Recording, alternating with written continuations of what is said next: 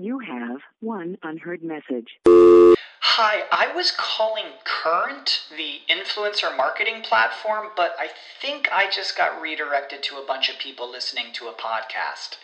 Well, anyways, I was calling Current because I was told they could help get my brand set up on TikTok Shop, and even build out an affiliate program of content creators promoting my brand, and even have those content creators go on live streams and promote my product there.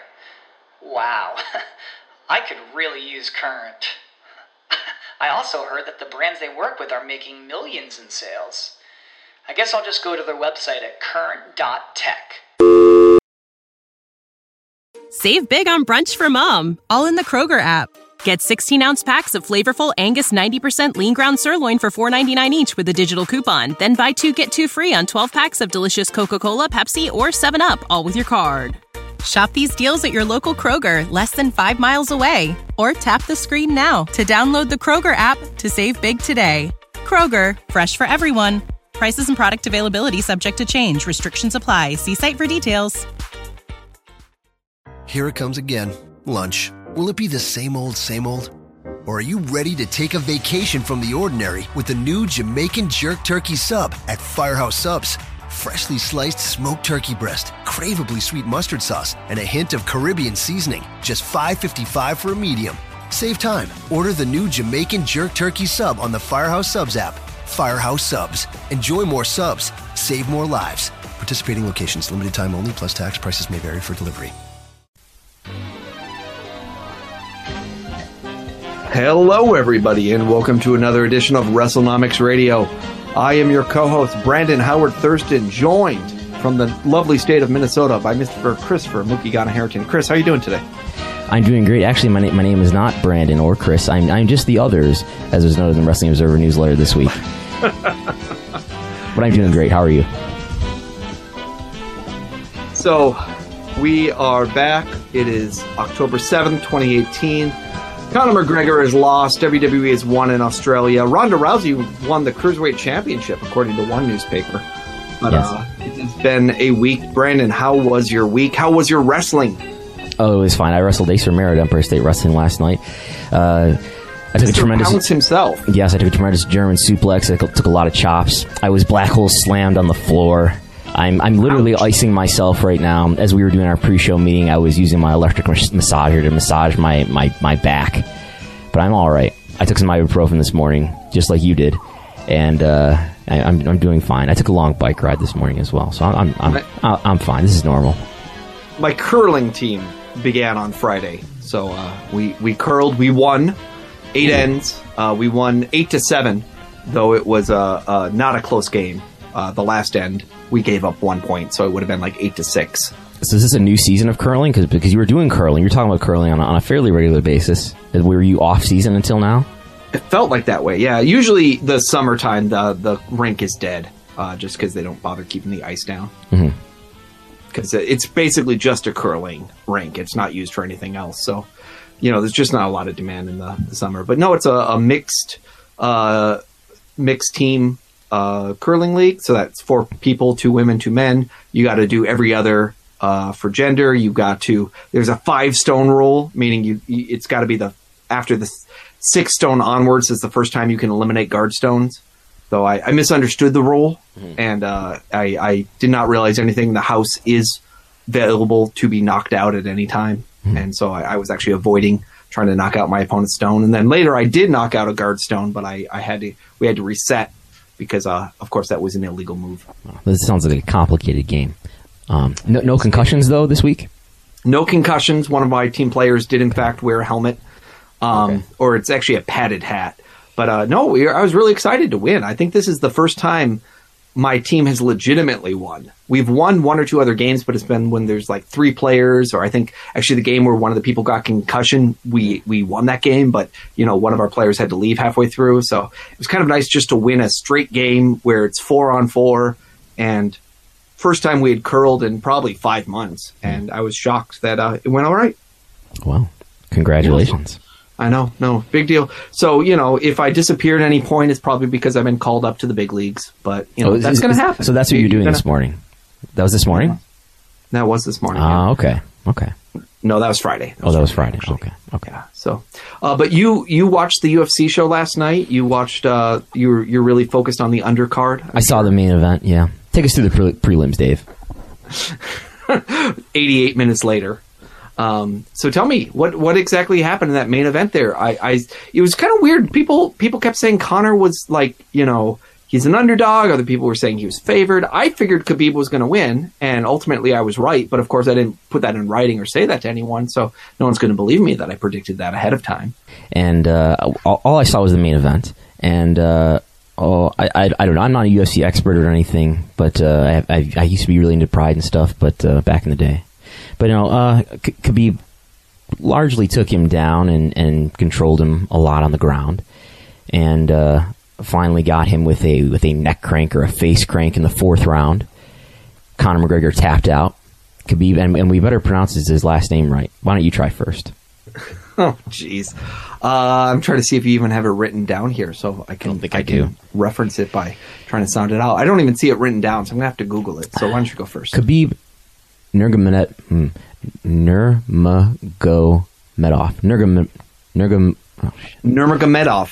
Oh, see, you got it. You actually pronounced it better than me. Yeah, I think Russian I can do better than Japanese is what I'm learning here. Okay, no collusion though. The Eagle. Yeah, it was funny because I didn't know a thing about it. I am so indifferent to sports. As I tweeted earlier this week, I had no idea the Supersonics were not even a team anymore. Yeah, I had to look that up as well. I was like, oh, wow, they left in 2008. Okay. Yeah, this is 10 years old news. This is how little I pay attention to sports. Yeah, we need NBA Jam and Techno Super Bowl. That's basically our frame of reference for it really sports. Is. And so I didn't know a thing. So I didn't even bother looking up the results of this match. I didn't care. Dave made such a big deal about how this was going to be the biggest UFC event of all time. And what was funny about it is in one of the radio shows or something, he talked about it for several minutes and he never even said who was fighting. And I had to go look up who was fighting. I think it was actually, maybe it was one of his written columns where I had no idea who was actually in this event. He just kept talking about it's going to be so big. And I thought, I think you're a little bit of bubble buddy if I don't even have a clue who it is that's on this card and you think it's going to be such a big thing. And I went to a Buffalo Wild Wings yesterday for lunch. That's one of my guilty pleasures. And while I was there, I probably heard 4 or 5 people talk to each other say, are you going to watch the fight tonight? Oh, who do you think is going to win? So I will say at least at the B triple dubs, they do think that at Buffalo Wild Wings and Wick, that in fact they were really into it, but they are always into UFC. So I don't know if that's really, getting outside the bubble. But then today on the news, while I was driving to coffee and to laser dust hunting, I did hear someone, I heard the national news try to talk about the result of the fight and what happened afterwards. And it was hilarious hearing them try to say Khabib's last name. Though, like I say, I do feel like because of all the discussion with the Russian politicians in the news, they were able to knock that out of the park a little bit better than even a lot of sports commentators can. So talk to me a little bit about what happened after the show. So Conor taps out. So immediately after the fight. In advance that he wasn't going to shake his hand or whatever after the fight, right? Yeah, that's what I heard. So immediately after the fight, and even between rounds, Herb Dean, the referee, really had to make an effort to separate them between rounds. But yeah, so Khabib taps him out, and he gets right in Conor's face, and he yells at him and everything, and then he takes his mouthpiece out and he throws it at Conor's corner, and he ends up jumping over the fence, and he goes after one of Conor McGregor's coaches, whose name is Dylan Dennis. I guess is his jiu-jitsu coach. He literally flies over the fence and does a double stomp to the outside, and just security and everybody goes crazy. Someone from Khabib's corner comes over to McGregor, and McGregor punches him. They exchange some punches or something like that. Just total mayhem. Dana White would not hand Khabib his UFC title belt. Told Khabib in the octagon that he was afraid that people would start throwing things in the octagon and they would have a near riot situation. And apparently the word is afterwards, I think Dana White said that they were going to withhold the purse for Khabib, his $2 million purse, but they were going to give Conor his $3 million purse because they were saying that it was, of course, Khabib's fault that this fight happened and he instigated it, whereas Conor they found no wrong with what he had done. Yes. The incident where Conor McGregor threw a dolly through a bus window, and that was all several months ago. And I guess Conor McGregor also had some interviews where he was insulting Khabib's religion and his father and things like that. So this was a very personal situation. Yeah, so, I mean, you mentioned the bus dolly incident. It's been noted many times that was used to sell the fight. They showed that footage as if it was an angle on Raw. Yeah. And, you know, this a situation that not only resulted in criminal charges, but resulted in people who were injured. And some people claiming that they were, you know, having anxiety attacks and problems, you know, situational problems after this as a result of this incident. Mm-hmm. But what is your point on this? What is your thought? Is this all good for the sport? Well, I guess my takeaway is here we are. We're WrestleNomics. We've been talking about for months all these TV deals that just happened. So UFC is currently airing on Fox, and that deal is going to expire soon. If Fox decided to not renew UFC, let them go to ESPN. There's going to be a lot of UFC fights on ESPN Plus OTT service coming up. So Fox decided to let UFC go. They picked up SmackDown. They're going to put SmackDown on Friday nights. And we were all surprised at how good of a deal WWE got. And then in May, you know, when all this news was breaking, one of the articles that was published in the Hollywood Reporter noted a former Fox staffer said, "We could not sell UFC." This person went on to say, and wrestling is family friendly. If you have wrestling, you can find cash. I think it's a big win for Fox. It's a great trade-off. And now, of course, I had Bruce Mitchell quote tweeting me, pointing out that Randy Orton did something very non-family friendly recently. But I think this I don't know. As I sat there and I watched this fight, it just made you know, UFC feel like trash TV. And in the context of the build to this fight, the things that were said by Conor McGregor to Khabib, the things that Conor McGregor did within the bus incident, and then you think about who are all the other top stars for UFC. You got John Jones, who can't seem to tell the truth, and he does hit and runs, and he fails drug tests, and he gets brought back to fight. And Brock Lesnar, he fails drug tests, but he gets brought back to fight. And I've heard a lot of talk last night and this morning about, well, oh wow, this is going to make Khabib a huge star now. Now he's not even he's not a few 100,000 buy pay-per-view fighter. Now he's going to be a multi-million pay-per-view fighter, and they're going to do this fight again. There'll be a rematch maybe in a couple of years. Yeah, Khabib will probably get suspended for a year or something like that. He'll probably get stripped of the title. But I don't know. I wonder if you're an advertiser who's thinking about doing business with UFC, if you're thinking about advertising on a UFC broadcast, or you're thinking about setting up some sponsorship deal with UFC, there's a lot of stuff piling up here that would make me repulsed for that. Yeah, but let's flip it around. So, what's the history of combat sports? Who are the biggest draws? Well, you got to go to Mike Tyson. Mike Tyson had a host of things that went along with his camp and with his behavior and with what he would say and what he would do, and yet he sold fights, and people paid money to see those fights. Yeah. Floyd does quite well. For years in between there was many guys that did quite well. But no, it's always been a fragmented sport, and there are times when regional draws do incredibly well, and then there's times when it's a dead thing. And HBO just dropped boxing, famously causing Dave to go on a 30-minute rant, making me think Dave does not understand what HBO has become, which HBO has become one of the most relevant streaming services for people under the age of 50. By, between John Oliver and Game of Thrones and Insecure and all these other things that it does, it's no longer a station that needs boxing to kind of remain relevant in this day and age. And so it's very funny to me where I do, they a couple of months ago, they dropped all their late night programming, all their Skinamax type stuff. And that was on purpose. Even Cinemax has dropped that, actually, trying to rebrand itself. And so it's just a different place. But my point would be, fights sell pay-per-views. And you don't need sponsors to sell pay-per-views. And so for Conor, right, he doesn't necessarily need to be family friendly and if he's trying to sell a combat sports pay-per-view. And so I don't think it's going to hurt them. I do think controversy has always been very good for creating interest, because you need mavericks. You need people that stand outside the crowd. A couple of shows ago, I told you all about the snooker and the darts mavericks, yes, from the Netflix show I was watching. Mm-hmm.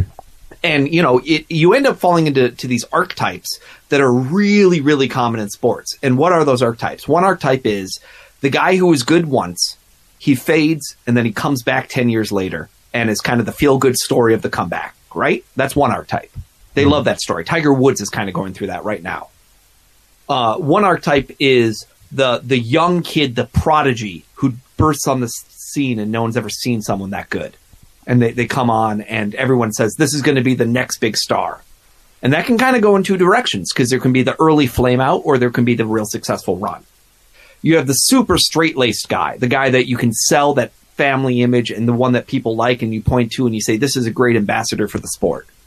To some degree, you might say maybe like a Daniel Cormier or something, and then you have the person who's not actually that really great of a fighter, but is really flashy and says ridiculous things and wears outlandish jewelry. And, in darts, I think it was Bobby George was his name.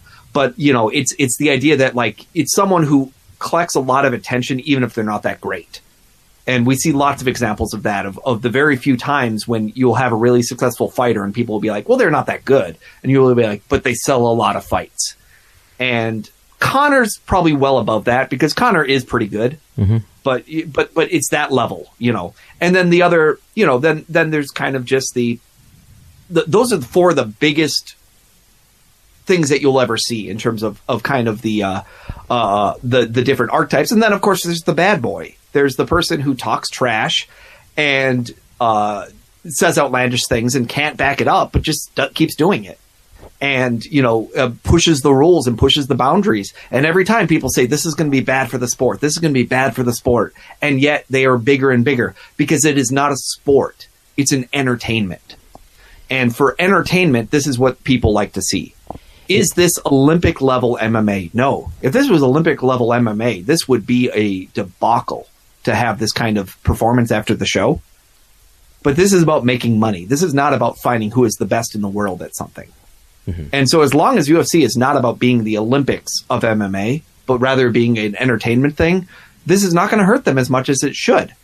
And as long as they're making the majority of their money on deals that are either from pay-per-view, selling directly to customers, DTC, or through streaming services where you don't necessarily need to subsidize it with that, versus television rights where you do need to find better ad rates, I don't think UFC is necessarily going to fall into a spiral. Now, there is lots of other questions about what UFC is doing. Their Madison Square Garden show is looking like it's going to be a wreck. But they continue to be successful at being able to even take someone like Conor, who's at the top of it, is very Mike Tyson-like, at the very top of his game, and yet so difficult to agree to fight, and at the same time so difficult to know exactly what they're going to do, because they're going to keep getting themselves in more and more trouble. Mm-hmm.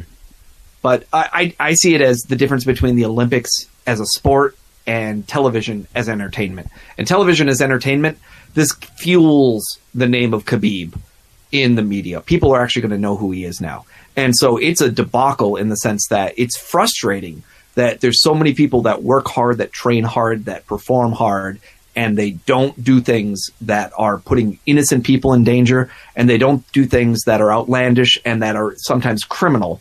And yet the people that we laud and we applaud are oftentimes acting in this outlandish fashion. So if I'm like a not quite top UFC level fighter, maybe I'm in the middle or the top middle, I see what happened here last night. Could be maybe if I believe this, that he made himself into this big star, why don't I just do something outlandish and like attack my opponent's corner and make myself into a bigger star?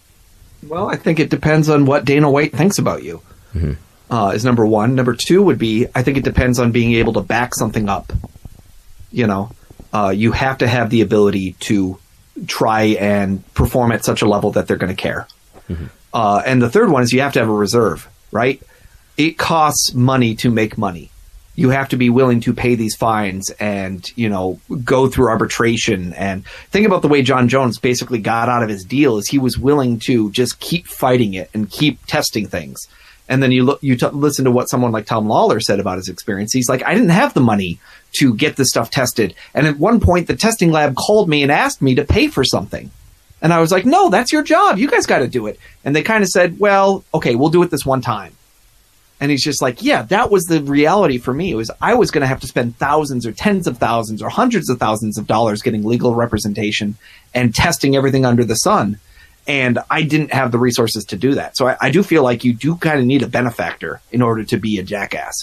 As much as we can talk about wrestling being a carny industry, these UFC with all this special treatment, and to watch things like, watch John Jones get cheered against Daniel Cormier, who's getting booed. And I guess, people can cheer and boo whoever they want, but it makes me feel like, who are these fans who are, reacting to this stuff this way? And well, I think they're the same people that like wrestling, because I think they're people that say, I would like a character and I want to get behind this character because I relate to it. And there was people who thought Stone Cold Steve Austin was an idiot, who was, he was obnoxious during his run, Sure. And then, but the majority of the people were there being like, no, I love this. This is awesome. I think the connection of Steve Austin was that he was, fighting back against authority. I guess like the common narrative is that he's the guy who's giving the middle finger to his boss, and didn't all these people who go to work, they wish they could do that and drink beers and, pour them all over their boss and things like that. But there's a lot of people who said that's really crude and that's not what I want. Yeah, and I think that's my point is that there's always people that don't like it, and we forget that sometimes, that we pretend like they didn't exist. We pretend it was 100% on Steve Austin. I know lots of wrestling fans who told me, I didn't really actually like Steve Austin. He wasn't my guy. I was more of a blank guy. Yeah. They'd be like, I was more of a Bret Hart guy, or I was more of a old-timey wrestling guy, or I was more of a cruiserweight, or something else. But you know what? The reality is the business improved with his style and with that attitude. And ad rates follow eyeballs. We saw that with UFC. And that as long as you're able to segment an audience in such a way that you're hitting the right demos, a lot of times the ad people come. So does beer really get upset that they are sponsored on a show where terrible things happen? Or do they care that they were on the show that made it seem like it's the hottest ticket in town? I think with Steve Austin, I think it's a different thing when it's pro wrestling and everybody kind of deep down knows it's a work. And I think it's a different thing when John Jones is really, going on hit and run on people, and people are really failing drug tests. Although a lot of WWE wrestlers, especially at the time you're talking about in the Attitude Era, could not pass USADA drug testing.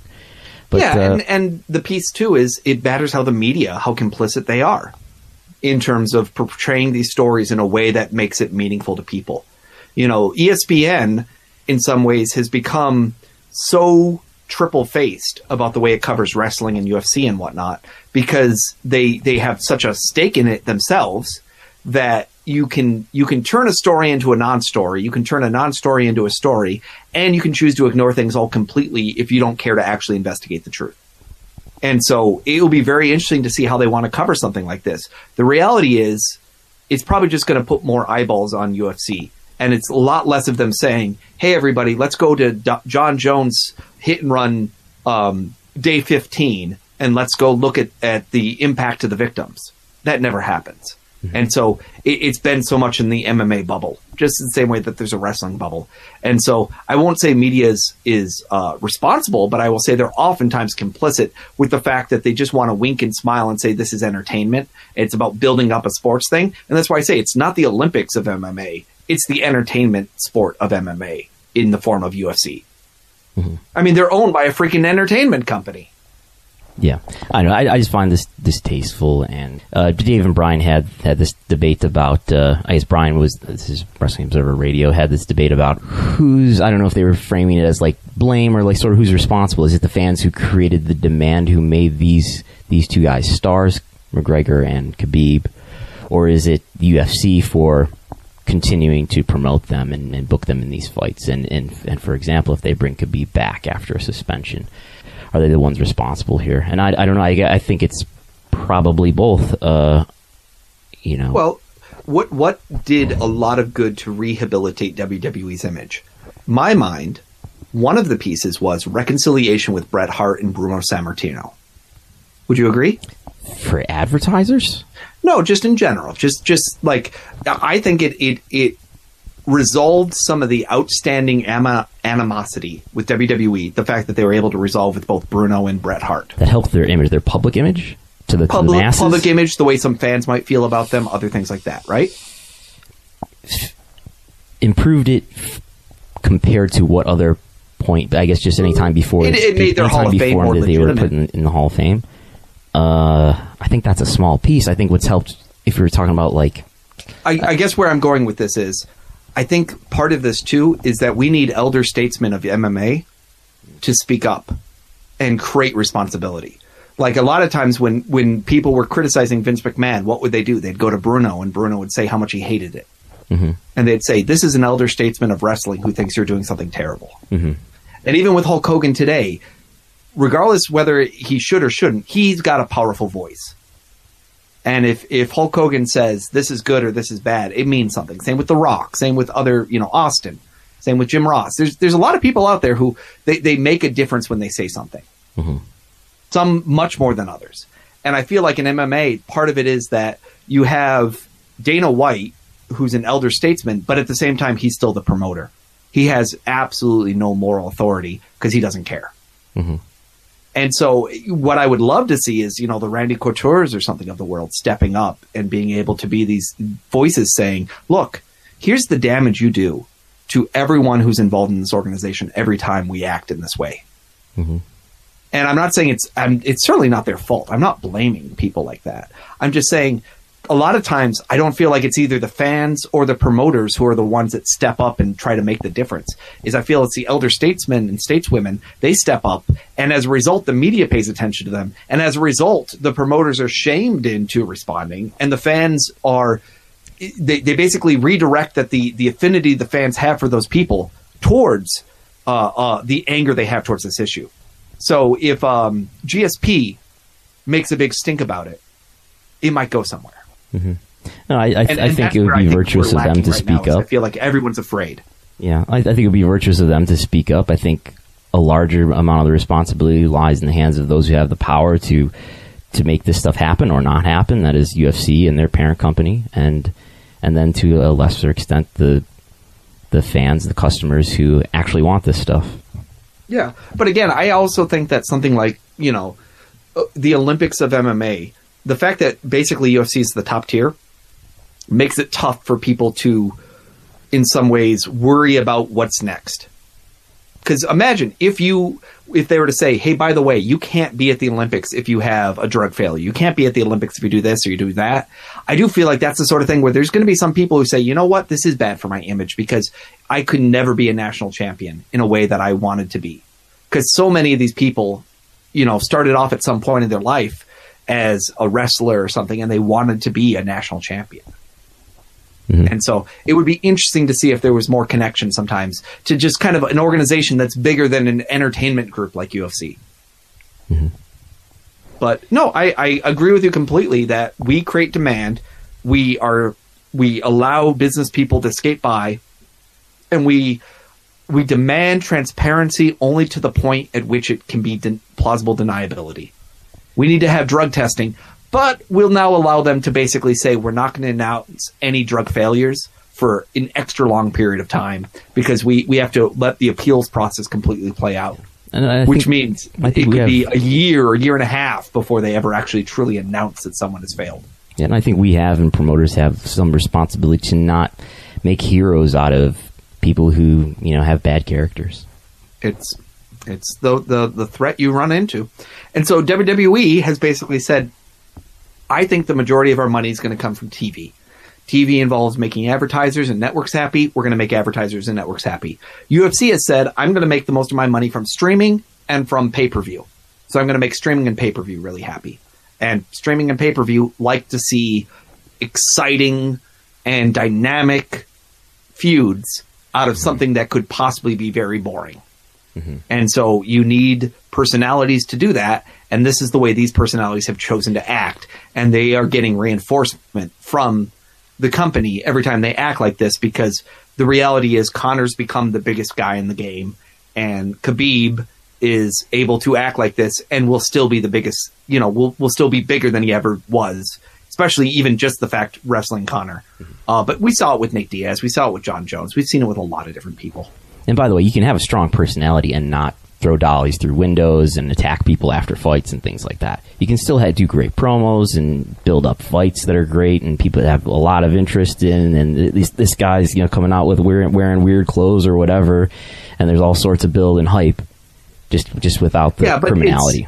It's the fundamental thing that so many people are deceived by their own self, and they begin thinking that it's just that people, they get deceived into thinking they are the characters they're playing on television. Yeah, I just want some moral pause, just some moral thought before we're like, oh my God, how much money could we make here? And let's forget about whatever effect we're going to have on the audience or what sort of heroes we're lionizing here. Yeah, I'm not disagreeing with you.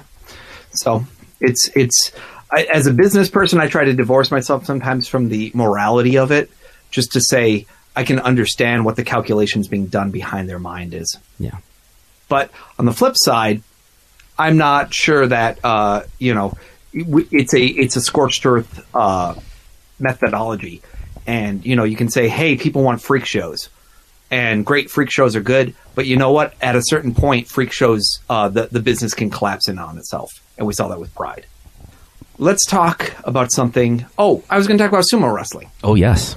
This is all related to sumo wrestling. Yeah, it all goes back to sumo wrestling. Yes. I kind of felt like it was. So someone mentioned to me, our good friend William F. mentioned to me that Kanahano had stepped down from sumo, from the JSA, the Japan Sumo Association. Is it Takanahano? No, Takanahana. Takanahana. Okay. He recently retired, and basically he was the 65th Yokozuna in sumo history. He has 22 Emperor Cup wins. He's a really, really successful Yokozuna. And basically, he was asked to admit that his accusations against the JSA cabinet was false, and instead he said, I'm going to retire. Not only that, they basically have eliminated his entire clan from being part of the JSA. Now you can be part of one of the other 5 clans. Oh, I'm going to butcher these names. Diwana Umi, Nisho Onseki, Tokitsosaki, Isigamahama, and Takasago. Can you click where you have this in the doc? I did a good job with those 5. Oh, wow. Oh, wow. Those are hard. That's a lot of syllables. Okay. Yeah. So, but basically, his clan was eliminated. So if you want to study and become a professional sumo wrestler, you have to be part of one of these other groups. So, I mean, his punishment here has been pretty big, that basically they're kicking him out. But at the same time, why did this happen? Well, there was a really high-ranking sumo guy named Hiroma Fuji. And he injured somebody who was in Takahana's stable, during a drinking incident. And Takanahana didn't report the incident, but instead actually basically filed a criminal complaint with the police. And that forced that sumo wrestler, Hiroma Fuji, to retire in the end. And basically, Takanahana was in trouble for failing to cooperate with the association's own probe, refusing to let their crisis control committee interview the injured wrestler, and basically for refusing to just report the incident to the JSA, but instead going to the police. And the one newspaper I was reading this from, I think it was the Japan Times, they basically said, the recent series of scandals affecting sports governing bodies has been marked by revelations of the organization being run by a closed circle of top leaders under non-transparent and rigid rules that reject diverse views and opinions. Given its status as a public interest foundation that governs professional competition of the nation's traditional sport, the JSA must be transparent and accountable. His departure should prompt the association to once again review its operation. And basically the idea being that sumo wrestling was trying to find ways to avoid scandal, to sweep it under the rug, to allow their top people to behave as terribly as they wanted, and to avoid getting the police involved with things when there was conflict. And so he's being punished because he actually went to the police and reported presumably a crime, rather than just keeping it all internal. Yeah, I mean, it doesn't sound like he was completely innocent on this. I think the one version of this makes it seem like he's very much this crusader. It sounds much more like he was always fighting with them, and that they've actually been at odds for quite some time. and that the fact that they're eliminating his clan and everything else is kind of basically the escalation of a lot of rhetoric between the two. Mm-hmm. But what it also says to me is that it is someone who's recognizing that you can't have a sport that necessarily investigates itself. That doesn't work. Is that all that happens is that someone's going to say, are you saying I have to eliminate my top moneymaker? You are saying I have to get rid of the stars? Are you saying I have to punish the people who act egregiously? What if it happens to someone who doesn't really matter? Mm-hmm. What if they injure a rookie? What if they injure a non-important person? Is that really reason that we would take them off the card? And it's very Conor-like in my mind, right? Why would I suspend Conor McGregor forever if he injured an irrelevant UFC fighter? Mm-hmm. And so I just thought there was a lot of, kind of similarity of like, you have a guy basically saying, hey, I'm trying to step up and stop people. And in the end, what happens is that basically they give him a do or die scenario. And he says, I'd rather die. I'd rather leave the organization. I'd rather leave sumo. I'd rather let my entire group of students go somewhere else, go to other clans. And I'd accept that rather than admit that I was wrong in accusing you of basically not being legitimate on the way that you're dealing with this, that I will instead be relieved as a director of the association for dereliction of duty, and I will end up just basically being forced into retirement. So you're saying Takanohana is accepting that he's accepting in the Japanese way. He's basically not accepting the demand to apologize, and instead saying, I would rather leave the organization. I'm retiring. I'm done. Okay. So so that's good, right? Well, I think he's standing up for his principles, and he's making a big stink about how bad the organization's being run. Okay. In the end, he refused to withdraw his complaint that what he had said was true about them. Okay. So, I mean, in the end, it's basically saying, I think you guys are a bunch of rotten apples. And they're saying, we want you to reject saying that. Mm-hmm. Instead, he's saying, I quit. I can't be here. Yeah. And this would be like a very, I don't know enough about sumo to give a good analogy, but I'm guessing he's, not exactly a Michael Jordan type, but, he's a very high up guy. He's a very elite sumo wrestler. He was very well respected. He had an incredibly long history. And the fact that there was scandals coming out of some of these camps has always been a problem in sumo wrestling. And the fact that they continue to happen suggests that the organization is more interested in cleaning things up by sweeping it under the rug quickly than it actually creating reforms. So, and again, it relates a lot to pro wrestling too, because we've seen these same sort of culture problems happen in pro wrestling, where there's the whole idea of saying, well, that's part of paying your dues, and that's part of showing respect for people, and that's just part of the hierarchy that has to exist. That's Hulk Hogan saying, hey, man, you just don't understand the brotherhood of pro wrestling, brother. Could be. So, I thought that was interesting. And so we'll probably be the only podcast out there that's going to bring up this story and UFC in the same segment. But I do think there's some relevancy, and I do recommend people go out there, read some Japan Times story about this. Kind of struck me. There's some sumo the rest of the show, we're going to talk a lot about attendance, because we're getting ready for our Q3 attendance stories. Because Q3 for WWE is coming up for the reporting session. And when is it, Brandon? October 25th. When did you predict it would be? October 25th. Oh my gosh, what a savant you must be. Yes, I've correctly predicted these dates numerous quarters in a row now. I'm on a hot streak. So we're back on the Thursday schedule. We're still on Thursdays for WWE here. So if you remember last week, we did some ratings numbers, and that was what Brandon was alluding to in the beginning of the show here, was some of our ratings numbers that were mentioned on the show and were mentioned on some tweets were then picked up by Dave Meltzer and written about in the Observer. And at first Dave wrote, I wrote Dave, I said, and I was legitimately trying to ask. I wasn't trying to be an ass. maybe it came across as being an ass. You added them on Twitter. You added that. You're talking about you added them on Twitter. You said, hey, Dave, Brian, Semper VV, what do you think of this? Right? Yeah, I was just like, can you tell me why female viewership is falling? Mm-hmm. I'm just asking.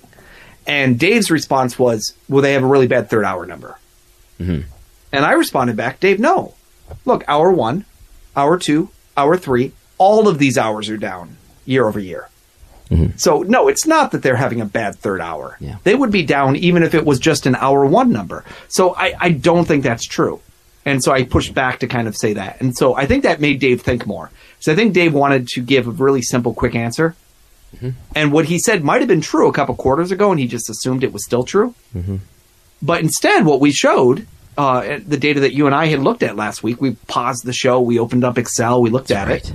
A free data that anyone could be looking at, data that's available at WrestleNomics.com. Click on the premium show, sign up $5 a month. You get the spreadsheet, you get the notes, you get all this data already collected for you. It's just what's reported on Showbiz Daily. We've just taken the time to collect it and put it in a spreadsheet. Yeah, so we looked at that and we said, wow, female viewership is way down. Isn't it weird that the year of Ronda Rousey, that the year of the Evolution pay-per-view, the Stephanie McMahon's Women's Evolution, debuting Mae Young Classic 2, female viewership continues to drop month after month after month, all year long. And Dave gave a new answer to why he thought this was dropping. Did you see his answer on that? No, I don't think so. I think I stopped at and others. Okay, so he Dave's part of Dave's answer was basically that Total Divas, Total Bellas is not doing as well as it did before. Oh, and that there was more women kind of coming into wrestling as a result of this, and then especially with the breakup of the Cena-Nikki relationship, that maybe there's less interest in wrestling among the people that were following those storylines, and that they're just not intrigued by it. I do think it also speaks to, and he kind of pulls out, this really is a weird mark for Ronda, because it suggests that basically Ronda drew in a lot of women to watch MMA, and Ronda is probably not drawing in women to watch wrestling. Even that first quarter, she might be drawing in men who liked her. Even that first quarter, the female demographic was not up, correct? No, all quarters this year, it's been down. And I'm bringing up the first quarter because that's when she first started to appear on WWE programming. Exactly. So, and they're hitting record low ratings numbers. And so, do I think this is inevitable?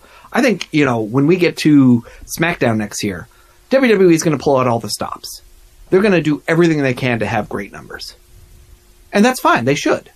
And if they know where their bread is buttered, that's where they really should concentrate. And I do think Ronda on Fox is worth more than Ronda on USA Network. But at a certain point, maybe Ronda is not the Ronda that they thought they had. People have a half-life. People have a value. And sometimes that value is just not the same over time. And it matters how you're portrayed. And it matters whether or not that what you're doing seems like it is resonating with the people there. Yeah, it matters whether or not you're creating stars who are actually connecting with people.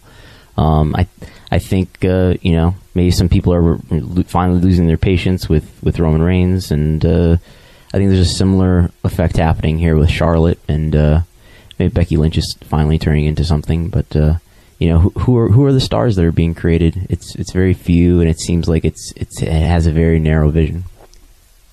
But I don't know if I have an answer. I think Dave's answer is an interesting one. I think it would bear some research to really be able to say, okay, how did the female viewership numbers go way up based on, the introduction of Total Divas and Total Bellas? And I've tried to look at that, and I haven't really necessarily been able to prove it. And then how would they go down when the show is either on hiatus or when the ratings for the show is dropping or when Cena is just completely out of the picture? Because you could also make the argument that women don't just turn into pro wrestling to see other women wrestle. Right. It's probably erroneous to just tie it to was Ronda on the show or not. Because you could make a strong argument about, do they care about all this other stuff? Why is SmackDown down? Because SmackDown has no relevance on this. It has no relevance on what? SmackDown female viewership is down too, and it has nothing to do with Ronda. Right. She doesn't appear on that show. Yeah, so there's more to it. That's my point, is there's more to it than the Ronda effect. There's more to it than the Roman effect. Charlotte appears on SmackDown. Yeah, so maybe, so we'll just have to see over time what can we learn from that. But that was kind of interesting, just following it from last week. But tell me a little bit about some of the attendance. We're going to get to WWE. We'll do WWE last on these three here. But first, let's talk New Japan, then let's talk ROH, and then let's do Chris's WWE study. Okay. So you did a bunch of data collection from results and other notes in the Observer that have attendance numbers for WWE. And we've got years 2016, 17, and 18 here, and you've broken this down into house shows, into non-WrestleMania pay-per-views, into Raw TV tapings. Oh, we're doing this now? Oh, what I thought you wanted to do New Japan first. Oh, whoops. Okay, we'll do New Japan first. So New Japan just did Long Beach, and this was their 5th U.S. show in this era, since they started going to Long Beach, and they also had done a San Francisco show. So they did their first Long Beach show on July 1st, 2017, with a draw of about 2,400, sold it out. That's the show with Okada and Cody on top. And then they did one the next night. This is, of course, the show that has the IWGP US title tournament on it. So they sold that show out as well, about 2,300. I believe those shows are sold out well in advance, like within minutes of the tickets being put on sale. So that was it. That was July of 2017, and then they followed it up. And just in retrospect, doesn't it seem so silly to be like, can New Japan sell 2,000 seats in the U.S. if we bring the top tier talent? In retrospect, yes. Especially now we're sitting here in fall of 2018, and we know All In sold 10,000 seats. Yeah, that's what I mean. It's just like, today's knowledge, it just feels so different to be like, if I bring Okada and Kenny Omega and Ishii and Naito and Tanahashi and the Bucks, and I have them all wrestle, do you think I can sell 2,000 seats? You better bring Billy Gunn just in case. So yeah, it's just it's classic trepidation from the Japanese marketplace stepping into the U.S. area, and at the same time, it's tough for us to know what's going to be the value of like an NJPW World. But it just really speaks to, if you build it and you promote it and you make it seem like a big deal, they will come. Yeah, no, but I could make an argument though that like the fact that these shows and those two shows in 2017, in July 2017 happened, and then in March they went to Long Beach again. That kind of built up the credibility of New Japan a little bit. Like, without those shows, does All In have enough of a background to do what it did in September 2018? Maybe. And also, I think along the same timeline, the being the Elite Series enhanced the star power of the players involved as well. Yeah. So looking up what date was the on sale ticket for? I guess it was May for the July Long Beach shows, 17. Yeah, I'm looking. Yeah, it looks like it was May that the show sold out all its tickets. So it was shortly after the Long Beach show. Okay. So in March 2018, this year, March 25th, they went back to Long Beach again in a bigger venue. 4,372 tickets sold out. This is the main event with Golden Lovers, Kenny Omega and Kota Ibushi versus the Young Bucks, Jay White and Adam Page. And then they went to San Francisco, finally a different city other than Long Beach. They went to the Cow Palace. Did not sell out. About 6,000 tickets sold. Just kind of reminding people, this was in between when kind of All In was announced and All In tickets went on sale, and then this show happened, and then All In was going to happen. Right, exactly. So All In tickets went on sale. Is that what you're looking up there, May? Yeah. And so in May. So there was always a feeling that perhaps the Cow Palace show was being undercut a little bit by people being excited about the All In show, and that if people wanted to travel to see the show, it was going to be harder to kind of convince them to go to a show in July and go to a show shortly thereafter. Right. And then I believe the MSG show tickets were put on sale after All In had sold out. Yeah. Sound right? Sure. So it's like I think the fan energy can maintain one thing in its consciousness in this department only one at a time, maybe. Does that make sense? I think there's a month difference too, is that you can maintain interest, but it's got to be more than there's got to be a significant distance between the time of the events. I think 2 months is too close. Yeah. So Cow Palace, 6,300 tickets sold for that, short of a sellout.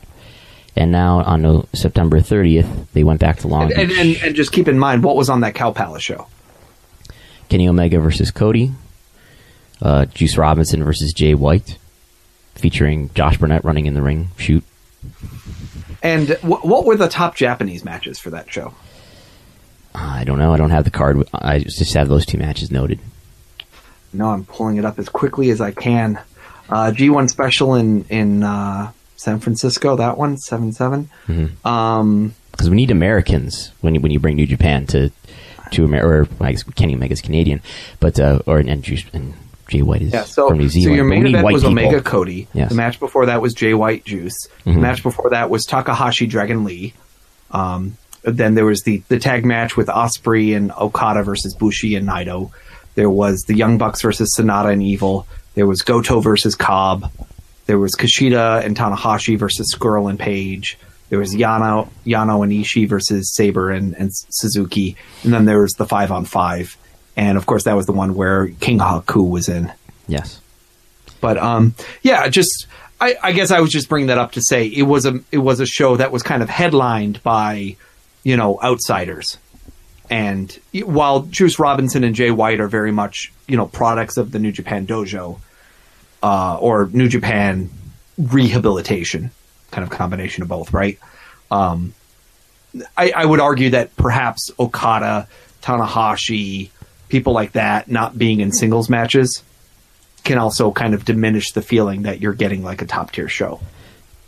Yeah, I think the big lesson here is I think they've featured Kenny Omega properly. He's been a big focus of all 5 of these shows.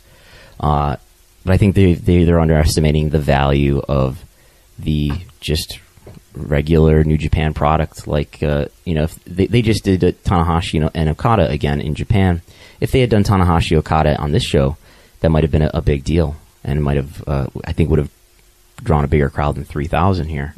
I think they're. Oh, you're talking about the final Long Beach show. So on September 30th, 2018, yes. Long Beach, they come back and they only draw 3,007. Yes. And look at the top 3 matches of this show. Golden Lovers versus Okada and Ishii. Okay. Juice versus Cody. Bucks versus Tama Tonga and Tangaloa. The Guerrillas of Destiny? Yes. And I would argue that the Omega Ibushi versus Okada Ishii match is very New Japan centric. Yes. That I think you're getting an authentic piece. Now, There's not a singles though. So that could be the difference between the two. Could also be you're just back too soon. That you just brought people to go to San Francisco and now you're going to Long Beach again. And this is right after All In. And again, just people are just not ready for it. Mm-hmm. I'm All In was on, let's see here. What was the date of All In? September 1st. I think September 1st. September 1st. Thank you. So this was, right wedged in between. And, maybe it's just difficult to keep people motivated. And so increasingly at this point, you're drawing from the local audience. You're basically saying, I have now created a California territory and California fans come and watch me. Yeah. Yeah. So I think that the 2 lessons, and by the way, like just looking at these attendances, 2,300, 4,300, 6,300, 3,000. Like now it's reached a peak and now it went back down. So I think the 2 lessons to learn from this is like go somewhere other than California and don't underestimate the value of the authentic New Japan product. You don't need to give American people and white people to these Western fans. They have grown an enthusiasm and a love for New Japan Pro Wrestling based on what it is and what they've seen on New Japan World or whatever streaming sites they're pirating the shows from. And they don't necessarily need to have, these gaijins, these foreigners put up in extra prominent places because they're Western fans as well. And you could also wonder how much of it is being driven by Access TV, by Harold May, by other people that are also trying to read the tea leaves of what's happening here. Mm-hmm. And I don't always know if they have a vision of what it means to get into the American marketplace. On the flip side, these numbers, we're going to look at Ring of Honor in a second. Ring of Honor would love to have numbers like this. Ring of Honor would love to have 6,000 people at a show. Yeah, and why don't they? Well, let's finish off with New Japan first. Yeah. So we got King of Pro Wrestling coming up at Sumo Hall very soon. It will be a 3-way with Omega versus Ibushi versus Cody. You mentioned both the Voices of Wrestling. Of course, WrestleMonic's proud to be part of the Voices of Wrestling podcasting network. They had some thoughts about the fact it was a 3-way. Right. So the big angle coming out of this show in Long Beach on September 30th was Omega did his usual mic spot after the show and made it look like he was about to set up a singles match title defense against Kota Ibushi. And then Cody came out and they set up a 3-way instead. So I think the last time there was a 3-way for the IWGP title was Brock Lesnar, Masahiro Chono, and Kazuyuki Fujita, which I think has a reputation of being an awful match. But so Kenny Omega put this you're also over ignoring as the Rob Conway 3-ways with Jax and other people. Was that for the IWGP title? I don't know. Okay. So Omega made some comments even in the post-match speech about how he poked his head out during the dark match and he saw a lot of yellow seats. Those are empty seats in the pyramid there. So he kind of acknowledged the low attendance for one thing, just as a side note. And then he talked about how there's going to be a 3-way, and he put it over either in the post-match mic spot or in the press conference after about how this isn't really the match that everybody wants, but I think he anticipated a lot of people going, 3-way. And I hate 3-ways too, especially New Japan. But that it would be the best 3-way that there's ever been for that IWGP title, and there's not usually 3-ways. It's going to be historic. It's going to be a great match, which it probably will be. It's got Omega and Ibushi in it, and Cody will be good too. But it looks like, especially looking at some stuff that was in the Observer this week, and really hinted at strongly by Okada in the post-match press conference, that it looks like New Japan wanted to do Kenny Omega versus Kota Ibushi in a singles match, and they just did it in Budokan Hall as part of the G1 Climax, one of the last nights of the G1. And they said they didn't want to do that one either then, but they did it. And it looks like New Japan probably asked them to do it again, because it only makes sense. Okay, right? Kota Ibushi beat Kenny Omega. That kind of sets Ibushi up for a title match with the champion Omega.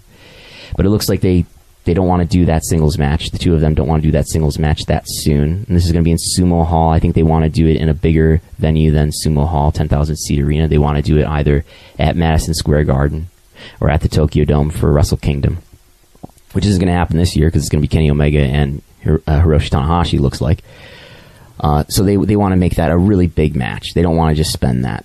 So it looks like, either one of them or both of them said that they don't want to do this singles match. They're going to hold it off, and as a compromise, they're going to put Cody in there. So it's a 3-way. So it's not like they're really spending that singles match yet.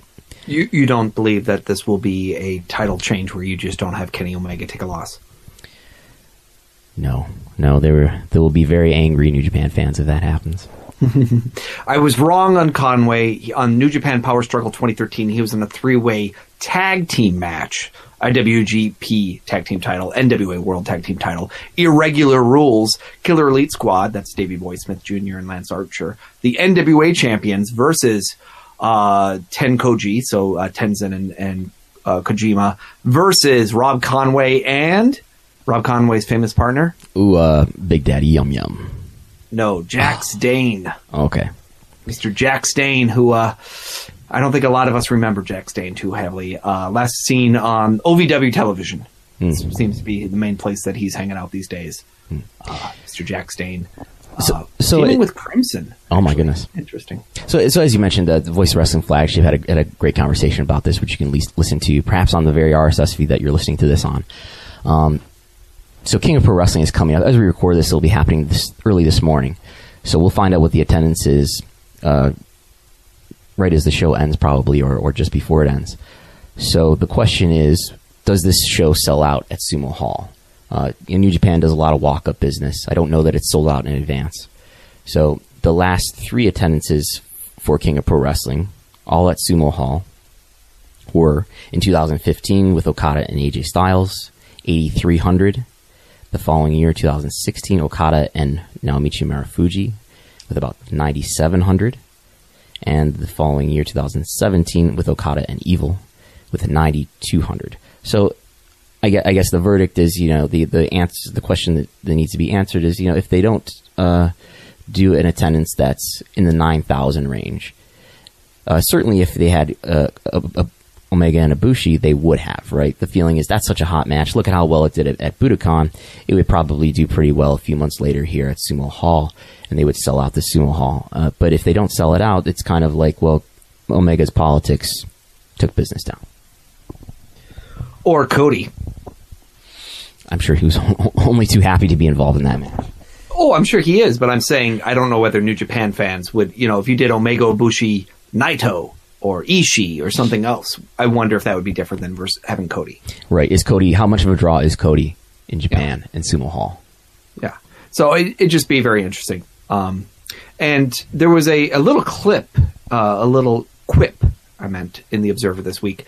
And I'm just going to read it verbatim, and then we can speak of it. There's a new regime in charge, not just Harold May as the new president, but also others he's put in key positions. The new people in charge, for the most part, don't have any background in wrestling. So there are things like that, some things said, and etiquette that are different. Dave Logic. Different handshakes, maybe. They like the worker handshake, the light worker handshake, as opposed to the firm. They've replaced popular longtime officials that the wrestlers trusted and respected. The questions a lot of wrestlers are asking is why a company on such a major business upswing has gutted the business team in charge during the upswing. Obviously, the idea is to expand the business outside of Japan, but there is concern. You can read this a lot of different ways, right? So one side, you read it as if you're in the Harold May is going to mess it all up camp. You say, what happens whenever someone new comes in? They spend a little bit of time getting into the business, and then they bring in their cronies. And who are their cronies? Their cronies are whoever they worked with at their other businesses, regardless of whether they have experience in the business they're in. Right? You see this in sports, right? With a new head coach, and they bring in all their coaches. Or even, I've noticed this in, presidential politics. Just so-and-so gets elected, and they bring in all the cabinet members from the past administration and so forth.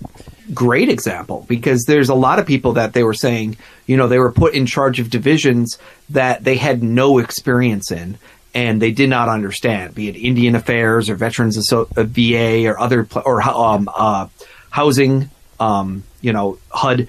And they were just saying that those are great examples where people just kind of came in, they didn't know anything about the business, and they just assumed, well, I am a political appointee, I can learn this. All I need is to just be here and I'll figure it out because I'm smart. And, I've seen it in consulting a lot where, you get brought in as a consultant or they bring in their consulting buddies as soon as, 6 to 12 months after the new president has been installed. Mm-hmm. And to a degree, everyone can learn something. Everyone can look at it with a set of fresh eyes. And to a degree, you're disrupting a business that is working. And especially in Japan, which is such a hierarchical society and a society where longevity and loyalty is so heavily reinforced and rewarded, that there's a lot of resentment you risk in doing this. Now, I don't think Harold May is an idiot. I think he is incredibly wise to what it takes to be successful in Japan. And so I don't see him necessarily doing this if he doesn't understand Japanese culture. That said, I do think there's a strong risk that people can underestimate how individualistic wrestlers are, and that someone who does not understand the history of wrestling does not understand why was Noah formed. Mm-hmm. Why was there an All Japan and a New Japan? Why did Onita do all the things that he did? Why did, all these splinter groups in the history of wrestling show up places? Why was, let's do some flash history if we could. New Japan and All Japan was born out of the ashes of the closing of JWA. Baba opened up All Japan, Inoki opened up New Japan. And partially because they could find the TV networks that were willing to sponsor them, that thought that they were stars. Mm-hmm. And partially because those two stars knew they couldn't work together, because they both believed they should be the top person. Mm-hmm. So Baba found NTV, Inoki found Asahi. Yeah. And I'm giving a real simplified version of that because there's a lot of other politics that go along with kind of those changes and the failures and the successes that happen in between. But I think the Noah example is a little bit more relevant, a little bit more recent, which is you have the death of Giant Baba. Mm-hmm. 1999. You have Giant Baba's widow, who had always been involved in the business, but had always played the role of bad cop, Dragon Lady. And someone who it's difficult, whenever you're in that position, it's difficult to sort rumor and innuendo from actual behavior. Yeah. Because sometimes someone is going to also be in a place where they just don't care how they're perceived anymore. And so eventually there was a revolt, right? Where basically the core staff, both from a leadership standpoint, from a vision standpoint and from an operation standpoint, they didn't want to work for her anymore, and they didn't agree with the decisions that were being made, and they saw the business crumbling. Yeah, Misawa and Motoko Baba were not getting along. I don't know that. I've done some research on this over the years, and I don't know that I have a lot of insight on what exactly the issues were. Obviously, you can see from the results of what Noah was. I think Misawa wanted to do some, fancier production stuff, and they wanted to change their gear, maybe even. And maybe Motoko Baba wanted them to stay with the tradition of All Japan and that conservative tradition. But, and I think there was some cost cutting too. That there was concern about, some changes cost money. She was not someone who wanted to spend money. Yeah. So Misawa and almost everybody except for Kawada, because I guess there was heat between Misawa and Kawada, and all the foreigners, those people stayed with All Japan, and everybody, all the Japanese and Vader went to Noah. And, then Noah had to, All Japan had to completely redefine what was their business going to be, involving, do I bring in, was that when Muto came in? So Tenryu came over as well when that happened. Tenryu, yeah. So you had Tenryu for years had been kind of bouncing around, because when you listen to the Onita stories and whatnot, Tenryu's another guy that is kind of bouncing around to different companies at different times. Yeah, as a story, it's like a full circle story, because of course Tenryu left All Japan in 1989 to form WSW with the Eyeglasses Man, and so this was him, 11 years later coming back, and there's this dramatic emotional moment where they're at Korakuen Hall, and Tenryu's introduced to this big ovation. He gets in the ring and he shakes Motoko Baba's hand, and it's a big deal. And so Kawada and Tenryu sort of headline. Hansen's on his last wheels, and that happened for a while, and then Keiji Muto left New Japan, and he ended up taking over All Japan eventually. And I just bring this up to say, loyalty is just to say blindly that Japanese are loyal and they'll never leave is of course fictitious. And I think in wrestling there's egos and there's operations, and that there's this contrast between who's going to be on top and whether the people on top like it. And we already are starting to hear this, right? We heard from Tanahashi, we've heard from Okada. We've heard them, whisper things. Like Tanahashi was pretty vocal in one of those press conferences, basically saying, Omega's style is not the style I think is the best style. I do not necessarily think that we're doing the right things. And it's hard to distinguish between what is a storyline, what is a work shoot, what is a shoot. What's hype, what's being amped up for the hype, and how much of that does he wholeheartedly believe. And you talk to 50 wrestlers, you're going to get 50 different people who should be the champion. It's probably going to be them or their best friend. Yes. So it's not uncommon to have disgruntled wrestlers. Every wrestling promotion has disgruntled wrestlers. The key is whether or not they feel that they're going to be more successful under the leadership regime that is in place right now, and whether or not there's an opportunity for them down the line, whether there's a light at the end of the tunnel.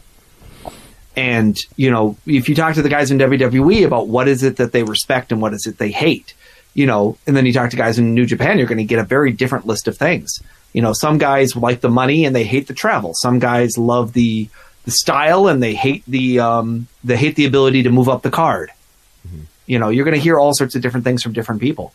So it's not to say that I think May is doing a terrible job and that he's even an idiot for switching things up while things are going well. I think you always have to be innovating, and I think he understands Japanese culture. What I question is whether he understands wrestling culture, and I think that's what's dangerous, is that historically the people brought in from wrestling who say, I'm going to apply a business mindset, I'm going to make this successful, they have shot themselves in the foot because they've either been bamboozled by wrestlers that know how to work them, they've been confused by the fact that the public doesn't agree with them, or they've been victims of either their own self-confidence or the mistakes that are made in terms of the timing, where every person, no matter how good they are, is not successful at everything that they do. What are some other situations in pro wrestling history where leaders were in similar positions to Harold May?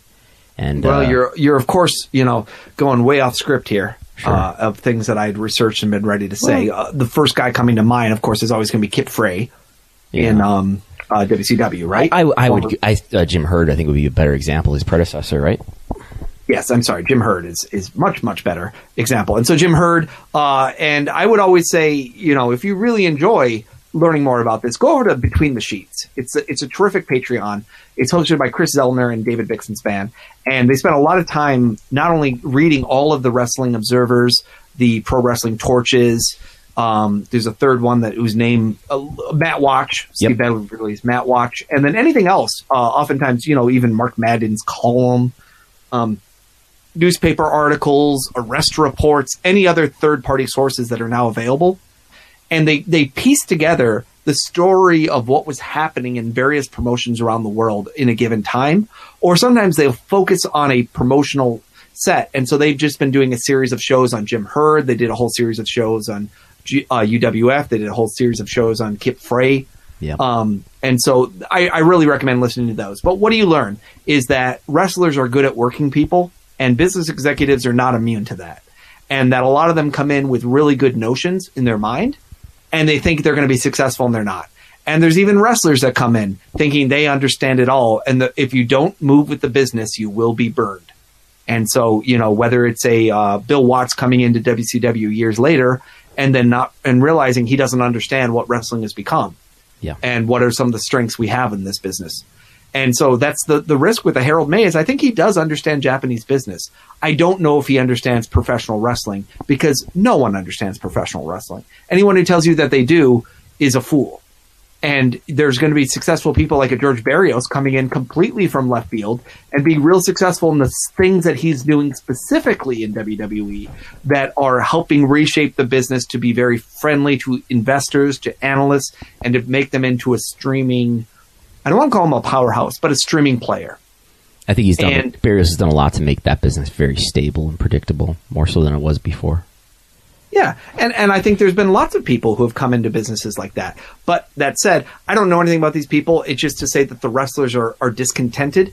And the problem with pro wrestling is that when you have discontented wrestlers, they can blow up your business. Because at the end of the day, that is your product on the screen.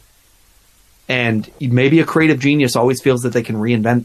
But you know what? May was not hired to be a creative genius. Mm-hmm. May was hired to be a steady hand and someone who understood the ability to expand into a new marketplace. And, what you and I just said is that there's probably some mistakes that they've made, or some miscalculations, or some under-evaluations that they've done about what it means to expand in the United States. So maybe change is good, because maybe they do need more people to do that. On the flip side, you need to do it in such a way that the wrestlers aren't revolting against you, because when you lose them, you lose your entire business to create a product. Yeah. Now let me ask the opposite question.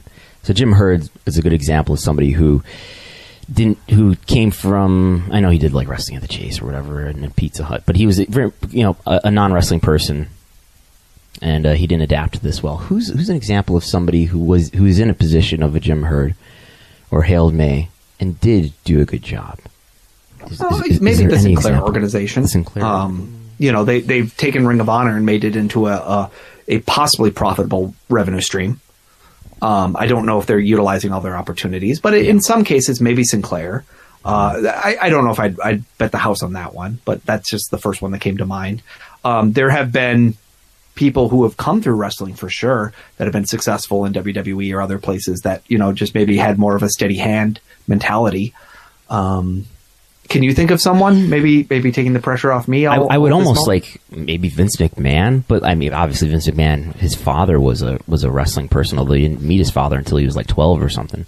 But I think anyone who is in the live events promotional business, calling them a stretch to be in the pro wrestling business is a little hard. Yeah. You could maybe argue that the fact that Vince McMahon understood television and the future of media much faster than everyone else, that's important. Yeah. Because he found a different way of how he was going to revolutionize how we'd get to the media. Right. I imagine if I asked a Carl Stern or someone this question, they would have a lot of really good examples for us, because I'm sure there's a lot of interesting promoters over the years who didn't come from a pro wrestling background or a business background. Mm-hmm. Or I shouldn't say from a business background, from a live events background or entertainment background. Because, it's so, when we think of all these promoters, so often they ended up being a boxing promoter, wrestling promoter, live events. Vince McMahon tried to promote an Evel Knievel jump. It makes a lot of sense when you think about it. I guess I want to say that this stuff becomes more difficult as we get closer to the present. Like, I think it was easier to be a generic business person and promote wrestling well, in the middle of the 20th century or something like that, because it wasn't as complicated. It was still a very carny business, but I think it's always a dependent of the revenue streams. So what was another thing WWE did well? They were great at merchandising. Yeah. Now, if you listen to WWE today, Michelle Wilson tells you they were terrible at it. I don't agree. But, they were really good at merchandising in a way that a lot of other companies weren't. They figured it out at the cusp much faster than a lot of other companies figured out that you could sell T-shirts, you could sell albums, you could sell cartoons, you could sell ice cream bars. They did it at a rate well above any wrestling promotion had ever done it at that point. In the 80s. and at least in America. Yeah. And, maybe in Mexico or maybe in Japan it was different. But, I think that just says something about the fact that they got it. And that's a key example of you when your revenue streams diversify, you have more opportunity to make more money. Yeah. And so that's the key part of what the business aspect is. I don't think there's a lot of people who are going to be in charge of live event promotion who don't know anything about live event promotion. I think what's interesting is you have George Barrios. He was a guy who worked at HBO. He understood streaming a little bit. He understood media a little bit, the idea of tiered content. So I do think that there's that aspect of it where, a lot of times you boil down into these people's backgrounds and there's something that connects them to what they were good at. What's really tough is to find that diamond in the rough, someone who understands how to book pro wrestling, who never did anything more than just watch it. Yeah, and who are the promoters who I would say overachieved based on the opportunity in front of them and the resources they had available to them, and only super inside wrestling people come to mind, like Paul Heyman with ECW, Jim Cornette with Smoky Mountain, Onita. Yeah. I think Jim Cornette's a good example. Yeah, Onita in Japan. I think there was some interesting Japanese feds over the years, that have kind of sprung up. Definitely UWF. Yeah. Being able to sell out as much as they did without television. Akira Maeda. Yeah. So, there's that sort of aspect of it, which is interesting. Takada but ultimately, with UWF for a little while. You can look at what brings people down, and it's things like scandals. It's things like lack of creativity, the complacency at the top. It's about finding financing when the business changes. It's about over-investing in dumb things.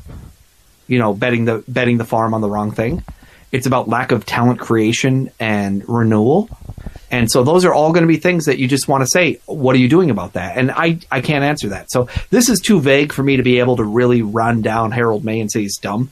Because to me, I do think they need a new and deeper US-based strategy. I will also argue that right now they're in this weird relationship with Ring of Honor, which we're going to talk about.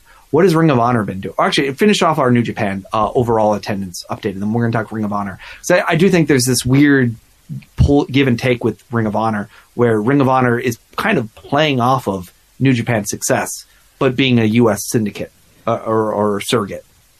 Right. So just real quick to go over New Japan attendance, because Q3 just ended, and we're going to go through WWE Q3 attendance as well.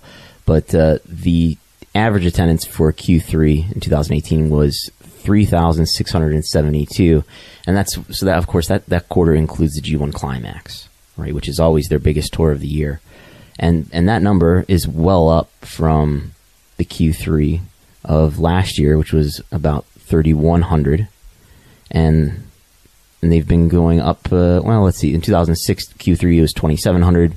2015 Q3 about 2,800. So that's about 1,000 up from where they were in 2016 and 17. Again, 2018 Q3, 3,672. And that plays a role too in the number of shows you're going to run. Because that's if you remember a show from a long time ago where we talked about how many more shows New Japan has started running, they run 1/3 more shows than they did 3 years or 5 years ago. Yeah, and that's and then the other half is venue choice. Kurgan Hall, you can fill it, but then you've filled it and you can't really add any more. Yeah, it's about 1,700 when you start seats. going to, what is it? Budokan? Not Budokan, but Sumo Hall. So the G1, instead of 3 nights at the Sumo Hall, which is about a 10,000 seat venue, which is what they've done for the last several years for G1 Climax, they went and did 3 nights at Budokan Hall, which their biggest attendance, I believe, for Budokan Hall was 12,000. So to get an idea of what the maximum capacity is for them. So it was bigger total attendance, I believe, over those 3 nights.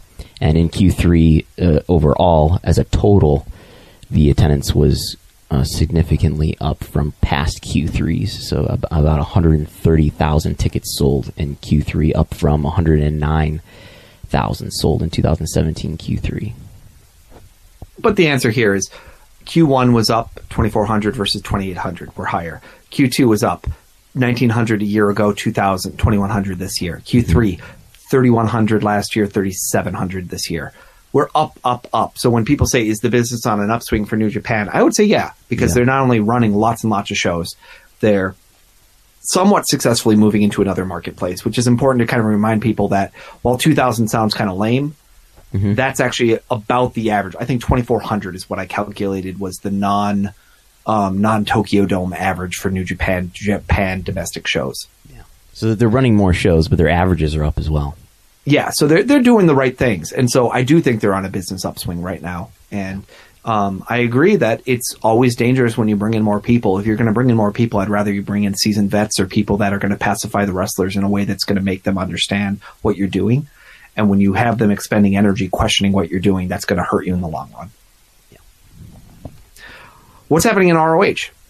So according to our friend Lavi Margolin, he put together he's got a tweet at least showing us Q3 attendance for Ring of Honor. Total attendance in Q3 is 6,800. That's a total. That's not just one event. Total. Yeah, that's over 8 shows, right? It's over 8 events. An average of 850 on that. So that is slightly up from 6,300 in 2017 over 7 events. But in 2016 they did 8,050 in over 9 events, and 12,375 in 2015 over 13 events. But the average... So you're looking at averages of 850, 900, 900, 950. So we're basically saying that we're plateauing, right? We're somewhere between 850 and 950. Yeah. And yeah, you could make a big deal about being up or down, but I would all say if you're within 100, if you're within 50 people off your average from the year before, you're flat. You're plateauing. You're not growing. This is all based on Observer reports as well. Yeah. So we're dealing with all Ring of Honor is much smaller than New Japan. You know, there's no argument between Ring of Honor and New Japan who is much bigger in terms of the ability to draw in the United States right now, at least. Yeah. I went ahead and did a whole bunch of stuff on WWE Q3 attendance, and if you want to see this, sign up at the Patreon, WrestleNomics.com. Click on the premium link. You'll go over to the Patreon site. $5 a month. You get access to the spreadsheet. What I've done is I went all the way back to 2016, Q1. I grabbed all the results of all the shows. I consolidated all the data I could find from Cage Match. Because if you look on Cage Match, you're going to see an entry for Main Event, another entry for Superstars, one for SmackDown, one for Tribute for the Troops, and a lot of times it'll be, that was 1 show or 2 shows.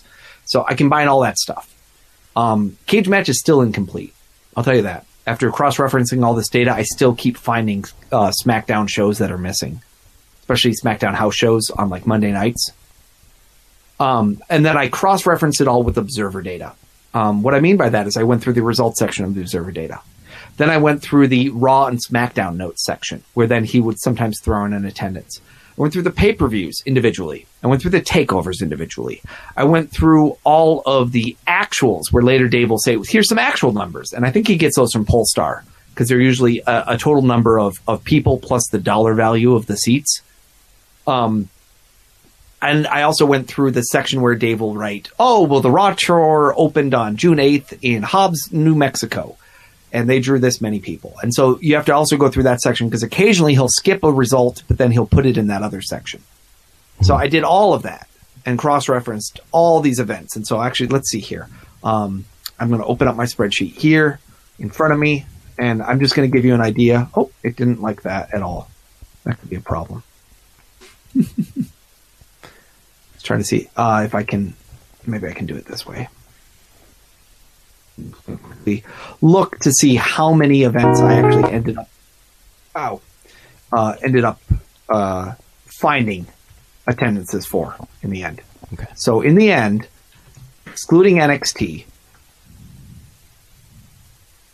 I had a total number of unique events of 878 unique events that I found attendances for. So that's out of a total number here that I have unknown written for as well, where there's still an unknown 81 events. So I would say this is pretty darn complete, but again, these are observer numbers for what is the attendance. So almost all these numbers are going to be round, unless I found an actual number later on. So this is about what percentage complete? Say that again? So this is about what percentage complete?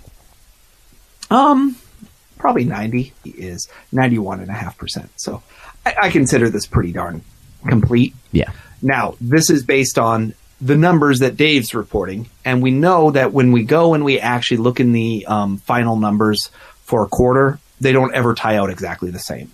And like I said, there's a couple reasons for that. Number one, if it's missing SmackDown house shows, those are going to be really low numbers, so that's going to drag it down. Number two, the difference between actuals and the original estimates are often $300 to $500 people off. So Dave will say, oh, they drew 4,000. And then when he gets the actuals, he'll come back and say they drew 4,500, or he might say they drew 3,700. So it's oftentimes 10% difference, plus or minus. So that's not great because that's more than the amount of variability you'd want to see. But over a large number of events and at the same places, you usually start seeing trends, and you can at least read something into that. And you could be right, we could be wrong, but I think it's interesting to try to look at the data. So what I have here is, what was the house shows, what was the non-WrestleMania pay-per-view attendance. When I say non-WrestleMania pay-per-view, I'm also excluding Greatest Royal Rumble, just because that's another giant stadium show that's going to really skew the numbers. Mm-hmm. What was the Raw TV number that we think? What was the SmackDown TV number that we think? And again, this is another case where you get a little bias because Dave almost always has a Raw TV number, but he doesn't always have a SmackDown TV number. That's the one that oftentimes I see as missing. Yeah. And then how many shows are we looking at here? This last quarter, I had 56 house shows, 3 non-WrestleMania pay-per-views, excluding, anything else really big, 13 Raw TV tapings, 13 SmackDown TV tapings.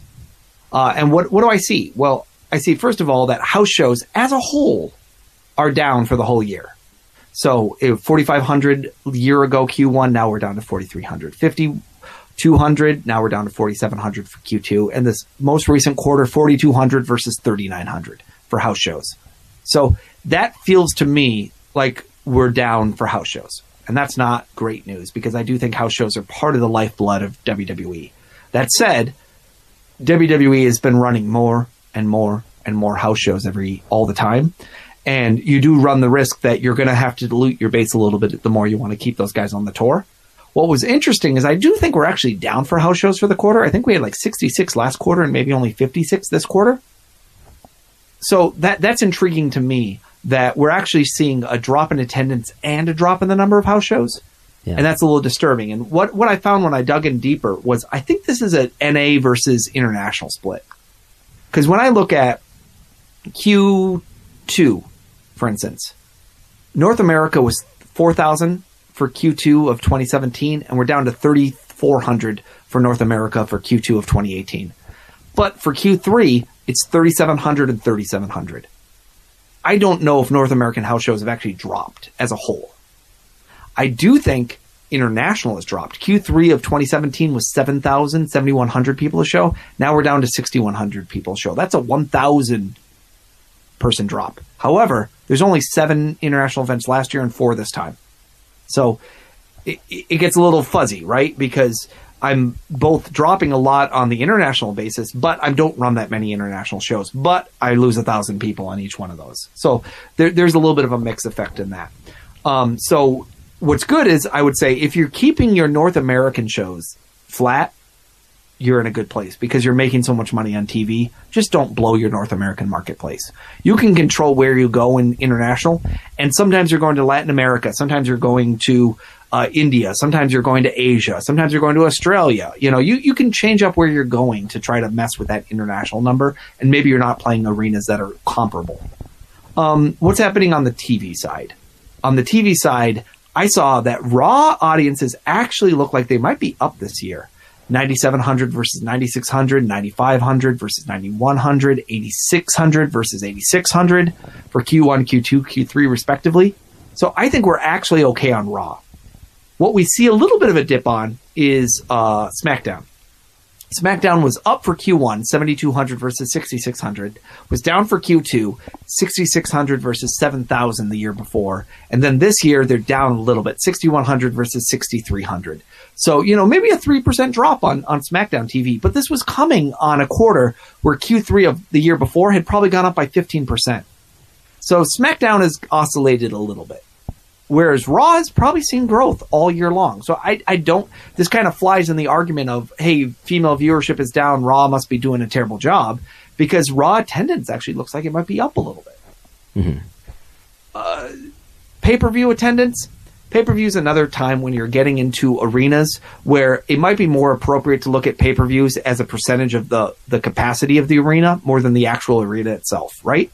Because if you have a capacity arena of 10,000 and you have another one that's 18,000, I'd probably care more about what percentage of the arena did you fill rather than was it just the absolute number of people. In addition, we're seeing more and more of these mega events where what I'm doing here is I'm counting the pay-per-view, but I'm not counting the NXT special the night before because that goes in the NXT number. Yeah, this is only main roster stuff. Yeah, so there's times where I think it's mixed. But overall, what are we seeing? We're seeing pay-per-views are down a little bit. Pay-per-view for Q1 was down from 20,000 to 12,000. There's a big asterisk on that. Do you know what that asterisk is, Brandon? The Royal Rumble in 2017 in San Antonio at the Alamo Dome. Yeah, it was at the Alamo Dome, and I think it was like 40,000 people we gave them credit for there. Yeah. So when you have a 40,000 person show, that's going to play a big role difference. So maybe I can quickly do my math here. I'm going to pull up pay-per-view. I'm going to pull up quarter one. We're going to give them a 50,000 international house show in a Q4 of this year. Exactly. So, what do you get when you look at the actual individual events? You see that in 2017, put on my unique filter. 2017 for this year we did 14,700 fans for Philadelphia for Royal Rumble, which is a very good number. For the which event was this? Elimination Chamber, we did 11,000 in Vegas, and in Fastlane we did 12,000 in Columbus. The year before we did 11,000 in Phoenix, and we did 11,000 in Milwaukee. So overall, year to year, when you throw out that Alamo Dome number, we're actually up on pay-per-view. So I don't even think that Q1 number's alarming. Q2, it shows that we're up 12,000 versus 10,000. Q3, we're down 13,000 versus 12,000. So that doesn't include WrestleMania. Doesn't include the NXT TakeOver show. Though I'm sure WWE would love to put those NXT numbers in there sometimes. But in reality, I don't know if I come out with a conclusion that pay-per-view is a really concern. So what I see here is that pay-per-view, TV, and SmackDown have found new normals. I wouldn't say that I'm not concerned about the fact that Raw can draw 8,600 people for a show and SmackDown can only draw 6,100 people. I do find that might be evidence in my mind that it's really hard to argue that Roman Reigns and AJ Styles are in the same echelon of drawing. I do feel like there's a difference of perception when you're on the Raw brand versus the SmackDown brand. The pay-per-view numbers, they're steady. 11,000, 12,000, 13,000, that's pretty good. The house show numbers, that's where I see some concern. Because overall, international is eroding. North America is doing okay, but not great. And is beginning to continue to drop. So Q3 is probably, down 1% year over year. It's nothing. Compared to Q2 is down maybe 5%, and Q1 was maybe down 3%. But it's still negative. I'm not growing, but honestly, I don't need house shows all that much anymore in my new model. House shows are a way of keeping the guys busy. House shows are a way of keeping them off trouble. But at the same time, if you reimagine a reality where you don't worry so much about keeping guys on the road 52 weeks a year, and in fact you care more about keeping guys healthy, maybe keeping guys in a good state of mind, there might be some wins here. If they ever decide to truly cut back on house shows, which is still a TBA. Yeah. So that was what I'm finding on WWE attendance. So I actually think our WWE attendance number might be decent for Q3. I did not go into this exercise thinking that. I thought it would actually stink, but I'm pleasantly surprised, pleasantly pleased. Plethora of pancakes, a lot of things I could say. Yeah. You've been listening to WrestleNomics Radio. I am your co-host, Christopher Mukigana Harrington. On our premium show, we have a lot of cool stuff. We're going to talk about the Australia show. We're going to talk about bad stock advice. We're going to talk about WXW. We're going to talk about progress. We're talking about Neville. We're going to talk about Mookie's legal update, including the latest from Kairos Constantine. There's a picture of a revolver on his blog. Yeah, he's talking about the big gun, Jerry McDivitt.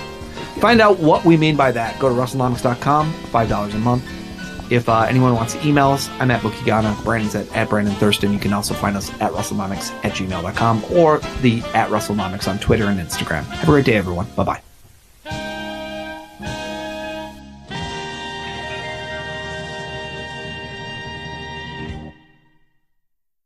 Here it comes again. Lunch. Will it be the same old, same old? Or are you ready to take a vacation from the ordinary with the new Jamaican Jerk Turkey Sub at Firehouse Subs?